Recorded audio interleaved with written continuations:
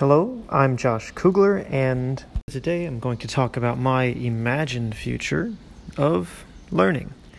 What's the culture of this going to be like? The environment, teaching methods, what kind of academic curricula will we have? What sort of social, emotional skills will students need? What sort of competencies are we going to aim to teach them? And how and in what ways will parents and the community be involved? Now, in my intro, I failed to mention my first subsection, which is the purpose of education. I read an article from Melissa Kelly from ThoughtCo, and she mentioned there are perhaps 7 different purposes that she notices some teachers feel are the most important ones. I believe that in the future, there will be 2 that rise above the others, or at least I hope to see it go this way at this point in time, and one of those will be to create thoughtful citizens. And I believe anywhere that there is a strong and vibrant democracy, it will be necessary that citizens are thoughtful, or else the lack will be reflected in our government in a democratic society. And also, I think it's extremely important to learn how to learn, because learning should never stop. Especially in the future, it's going to be even more critical that this is the case. I believe that the future learning environments will have a lot more time in which the teachers walk away. Perhaps they present groups of students with material that they need to work on together and let the students work on those on their own. Just as, if I'm saying the name right, Sugata Mitra mentioned in his TED Talk that I watched, this is something that had amazing results, and I believe as this information gets out, this will become a popular way to have a learning environment set up. This could be done online with group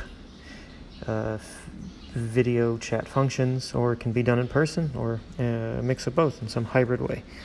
I think in regards to teaching methods, technology is going to continue to have a front and center role in education.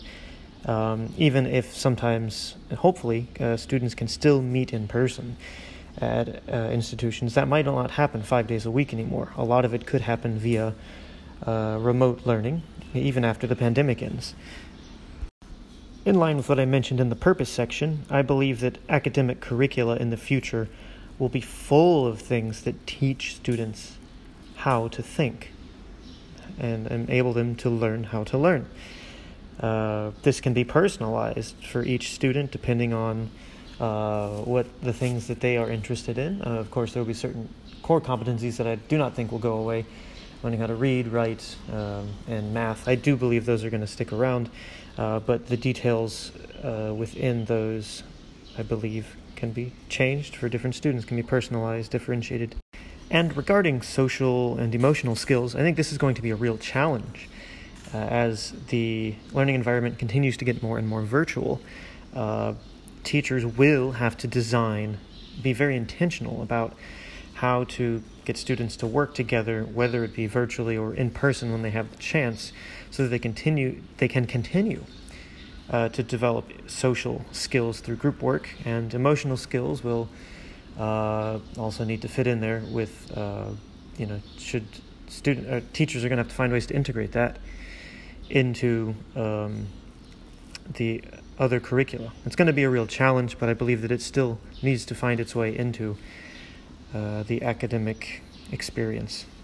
And regarding skills and competencies, again, it's going to be important for students to learn how to learn, to continue to develop skills in their future. Even when they have jobs, they need to be preparing for what jobs or careers could be coming next. As David Middlebeck mentioned in his TED Talk, it's going to be normal in the future for one person to have multiple careers. And so thus, when you're in your current career, it's going to be very wise to continue learning to prepare for what else may come. Last but not least, regarding parent and community involvement, I believe this is going to take very many different forms depending on where you might be in the world, just as it does now. I think that this sort of involvement is very culturally loaded as to what degree parents get involved and the outside community in child's education. I think that will continue to be the case in the future, even if different facets of that show itself. All right, that's all for this episode. Thanks for listening, and I will talk to you again next time.